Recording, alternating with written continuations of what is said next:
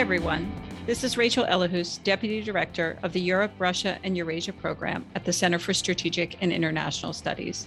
I'm thrilled to welcome everyone to a brand new CSIS podcast series, NATO's Road to Madrid. The purpose of this series is to explain how NATO is approaching a critical process it hasn't undertaken since 2010, namely updating its strategic concept, which allies will endorse in the summer of 2022 at the NATO summit in Madrid, hence our podcast name. The last time the alliance got together and agreed on a formal strategy, the world was very different. For example, Russia had not yet invaded Ukraine, and there was still hope of a real partnership between Moscow and the West. China was not yet thought to be a challenge meriting NATO's attention. And defense planners hadn't really started thinking too deeply about the military implications of climate change, hybrid warfare, or other new challenges. In this podcast series, we'll discuss everything on NATO's agenda as it adapts to this new era.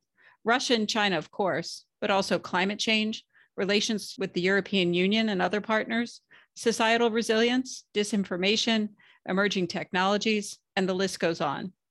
We'll also talk about how challenges from inside the alliance complicate NATO's ability to respond effectively. This includes strains in the broader transatlantic relationship, democratic backsliding in certain member states, and bilateral tensions between others.